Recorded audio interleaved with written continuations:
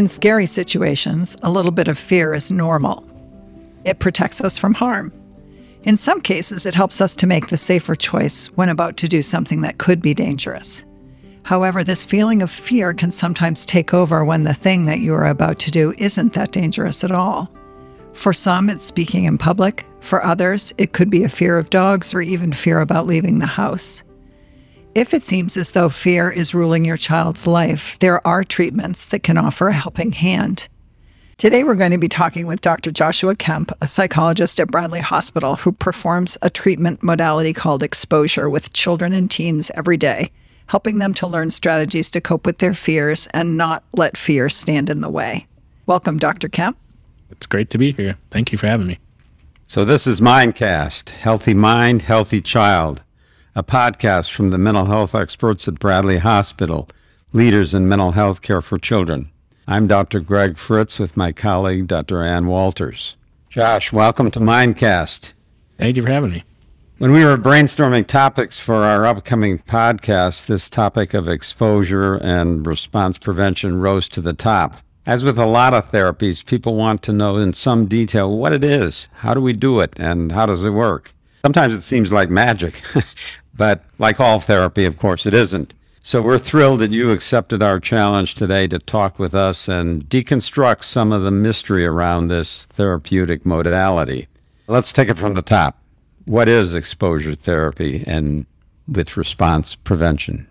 Yeah, so I can kind of provide a broad overview. Exposure can look very different depending on a person's presenting concerns. And exposure works for a variety of anxiety concerns. So what it exactly looks like for each individual, I'm sure we'll have time to get into a few examples. But generally speaking, exposure involves confronting feared items or situations in a planful, gradual, progressive kind of way, such that you're confronting whatever it is you're afraid of without doing any sort of avoidance. So you're kind of letting yourself stay in the situation long enough to gain some kind of new learning about that situation, either that it's safer than you thought it was or that it's more tolerable than you thought it was. And then with that new learning, you head into another feared situation feeling a little more confident, a little more able to tolerate those kinds of situations. So avoidance is the response that's being precluded.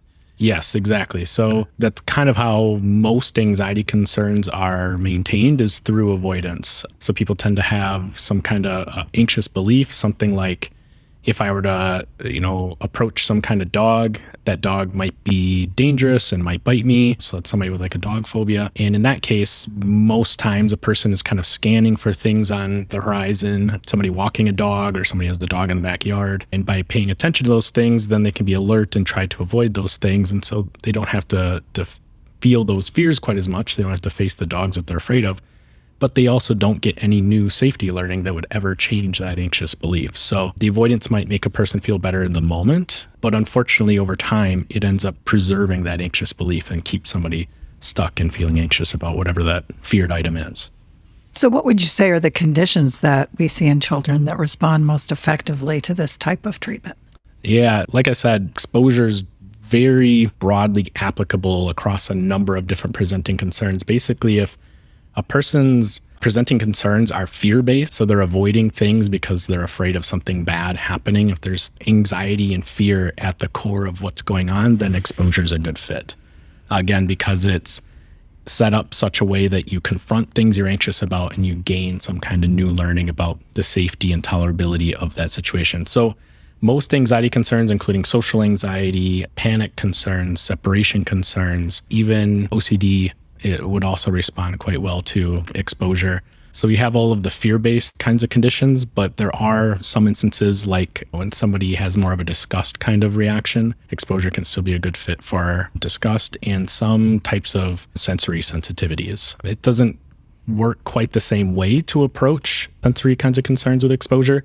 You're not gaining any new learning about its safety because you're not really afraid of that sensory necessarily, but you are learning something about your ability to tolerate that discomfort associated with that sort of sensation. So sometimes it works well for people that just kind of don't like the way their shirt fits or the way that their socks feel or things like that. If you slowly confront those things without avoiding, without stopping, you can start to feel more and more comfortable with those situations. or people who are super sensitive to loud noise or who don't like chewing or other sorts of noises like that you might Yes, use it to exactly. address. Exactly. So a lot of people are familiar with cognitive behavior therapy. Put this exposure in the context of CBT, cognitive behavior therapy. How are they related? Yeah, so cognitive behavioral therapy is kind of an umbrella term. It stands for a lot of different psychotherapies that involve some proportions of both cognitive and behavioral components. That might be looking at a person's thought patterns and evaluating just how truthful some certain kinds of anxious beliefs might be. That might be the cognitive part. And then the behavioral part is the actual facing certain situations, going out and doing some of these things. So exposure fits under that broad umbrella along a number of other psychotherapies. But exposure in terms of all of the different psychotherapies that fall under that umbrella is probably much more on the behavioral side. So we're still talking about a person's anxious belief. If we circle back to the dog example, somebody who's afraid that a dog might be dangerous and therefore they're avoiding that dog, that might be the cognitive part. But most of the intervention involves the behavioral part, confronting slowly and progressively different situations that put you more and more in contact with a dog, and you get to test more and more that thought. Is a dog really that dangerous? Is it really that intolerable to sit with this anxiety? So it's under that umbrella, but way more on the behavioral side, I would say. That's useful. So sometimes when we first start talking to children about what exposure would be like, they think it sounds absolutely horrifying and there's no way they're going to, be able to do that ever. So can you walk us through what a treatment session would look like? What could a child expect when they were coming to work on some of these fears? Yeah, I think that's really good to talk about. I think if we could do it over again, we'd probably rename exposure something else. Because when you hear it, it sounds like some kind of fear factor thing. You're jumping in the deep end. Yes, exactly. And so sometimes those first few visits is just addressing some of those exposure myths and talking about what exposure really is. So once we're up and going and doing exposure for a particular fear, a typical session might look like coming in, talking about how the past week has gone and reviewing any kind of homework that was assigned, or that's not the best term either. We try to use bravery practice in the context of exposure, but things that people might have been working on between our last meeting time and when we're meeting in terms of challenging those beliefs and doing exposures on their own. And so once we talk about that and find out kind of where are you at in terms of your feelings about facing this feared item, we start to pick up with wherever we left off from the last week. And then if a person's having a particularly tough week, sometimes people come in on a day when it hasn't been the best day. So you can always back up a little bit and try something a little bit easier and then move your way up through where you left off last week and then move on to the next thing. So typically we'll talk about a situation that we'll try in the office or try to replicate someplace around the hospital. If it were somebody with a fear of spiders, maybe we would go outside and look in the shrubs and the bushes, see if we could find a spider and work on getting as close as we were last week. And then all throughout that process, we're asking somebody, what number are you at right now? How anxiety provoking is this for you? And typically we're trying to stay in this kind of Goldilocks zone of like medium hard. So if it's really easy and you're doing your exposure, you're probably not learning too much about your ability to confront a spider in the situation. Or if it's really hard, a person's just extremely anxious, they're not really processing what's happening while they're doing this exposure. All you learn at the other end of that is I can survive a very difficult situation. Instead, we want to be kind of medium difficulty, and we're asking people what number you're at right now using like a 0 to 10 scale or something like that to keep an eye on just how anxious they are and trying to stay in that medium difficulty range. And as they continue to confront whatever it is, a spider in this case, and that anxiety starts to go down, then we might try to increase their approach. Let's take one more step forward. Or what if we put our hand out just a little bit toward the spider? And as they make more and more progress, progressing closer to the spider, and until we're reaching the end of our session, we'll come back and talk about how did that go? What did we learn? How confident are you feeling now that you might be able to handle various spiders if you were to see them in the house or outside or something like that? So that's what a typical exposure session might look like. They can look very different depending on a person's particular concern. Sometimes it's riding out one big exposure. Sometimes it's doing a lot of little ones. If it were like social exposures, you might go and talk to a lot of different people. So exposure, I think that's one of the things that makes it so fun is you can change it up based on a person's presenting concerns, and you can really tailor it to people's needs. Can you say a little bit about distraction in that? I know that a lot of times therapists have differing opinions about children using distraction when they're confronting a difficult situation. What's your stance on that?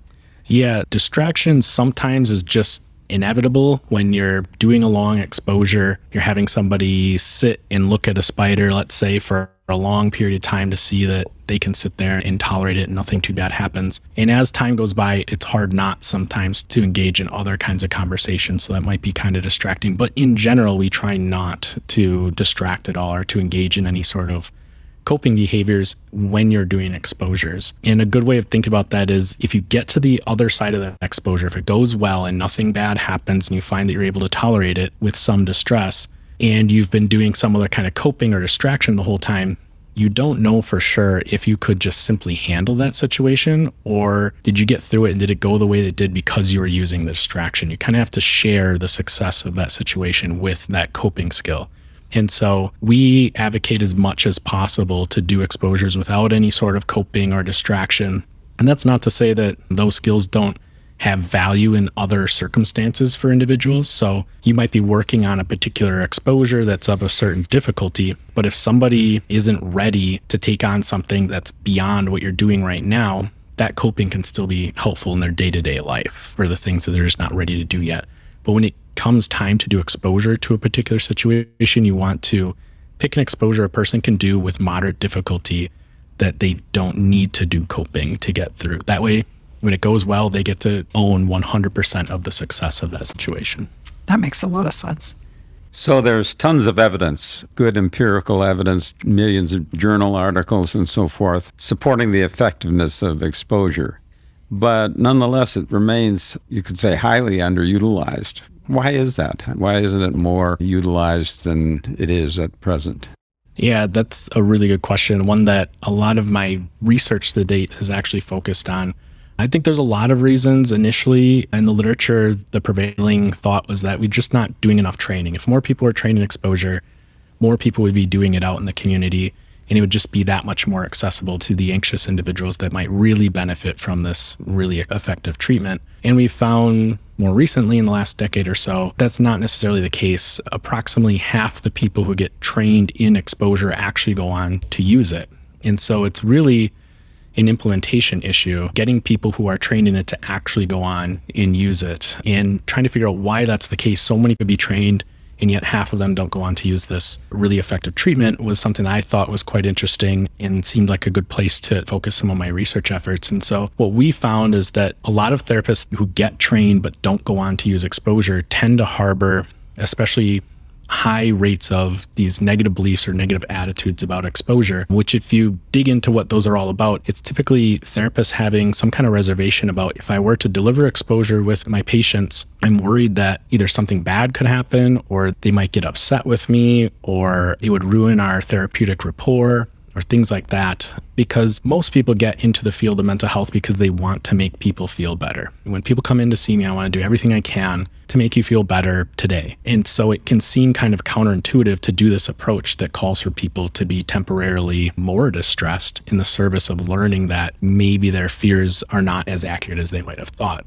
And so for some people, it's just not a good fit that way. And on the surface, it doesn't sound like something that's going to fit easily into their approach and their rapport. And so they end up not using that treatment.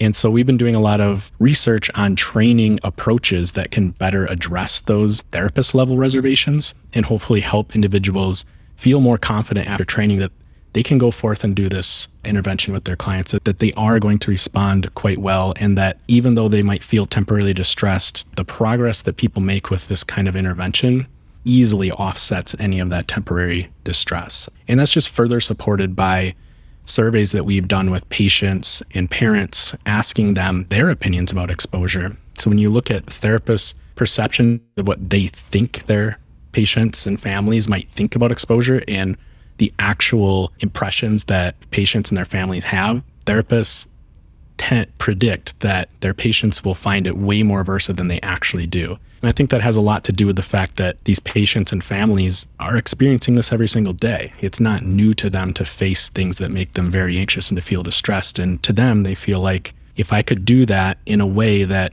makes me feel more confident on the other end, then I'm on board with trying that because I'm going to, just by moving through my world, experience exposures every single day in my life. But if I can figure out how to do that in a way that ends up making me feel more confident on the other end of each of those experiences, that is of interest to me. So I think for those reasons, it actually is quite well received by patients and families.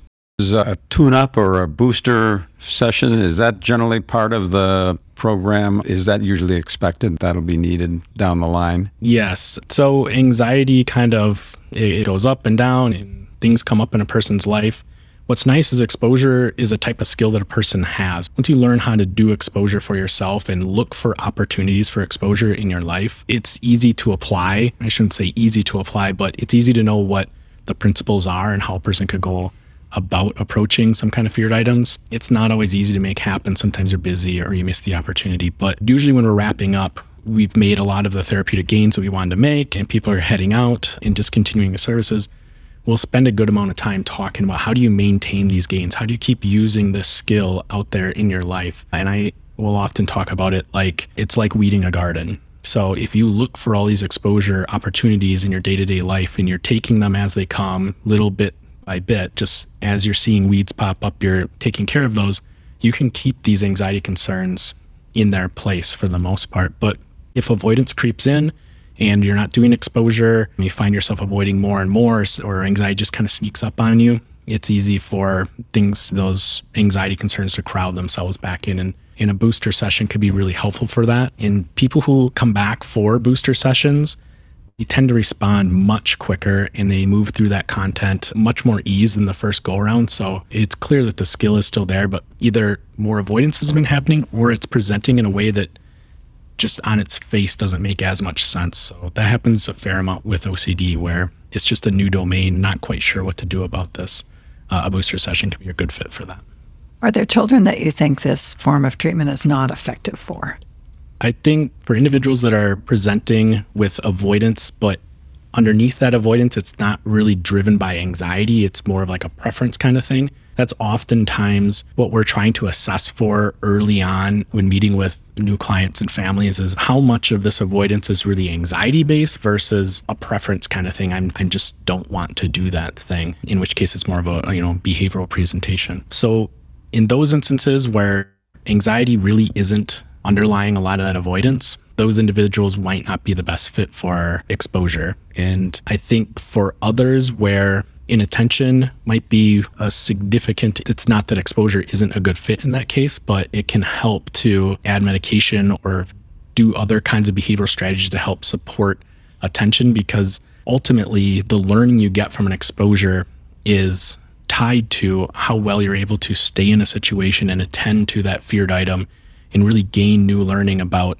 just how dangerous or intolerable is this situation. And so if it's really difficult to stay focused on that content and gathering that new information, sometimes that can make the learning not quite as robust as once you have those attention issues better addressed. So a child with ADHD, for example, might need another form of treatment to be able to truly access exposure effectively. Yes, or at least it can be helpful to build in strategies that help a person concentrate. And maybe that involves augmenting the way that you're delivering the exposure rather than trying to make these really long, drawn out exposure scenarios, trying to do shorter exposure scenarios and taking breaks and giving a person a chance to disengage and then come back to the exposure work. So I wouldn't say that exposure is not a good fit for people with attention issues. I think it just warrants additional adjustments in terms of making sure they're going to get the most out of that learning. So this type of therapy can truly give kids their lives back and in turn, their families' lives back.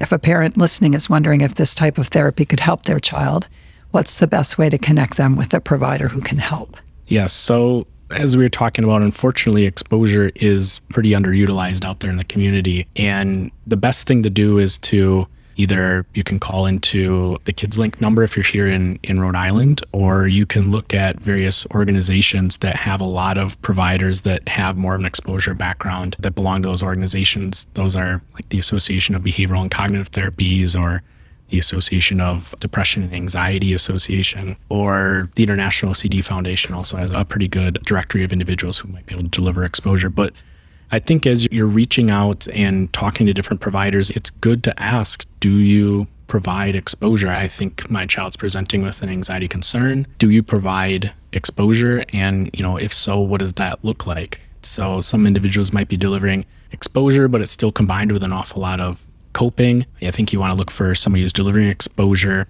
and they're talking about it as something where they're having somebody confront their anxiety in a prolonged and intensive way that's planful and collaborative. Those are all the earmarks of high quality exposure. So don't be afraid to, if you're reaching out, ask people questions about what exposure looks like and if they use it. That can save a lot of time, I think, for somebody who has clear anxiety concerns, who might go and do other interventions that aren't the best fit for anxiety specifically. If you're really looking for exposure, which has the most evidence for anxiety, those are some of the things you might want to ask about.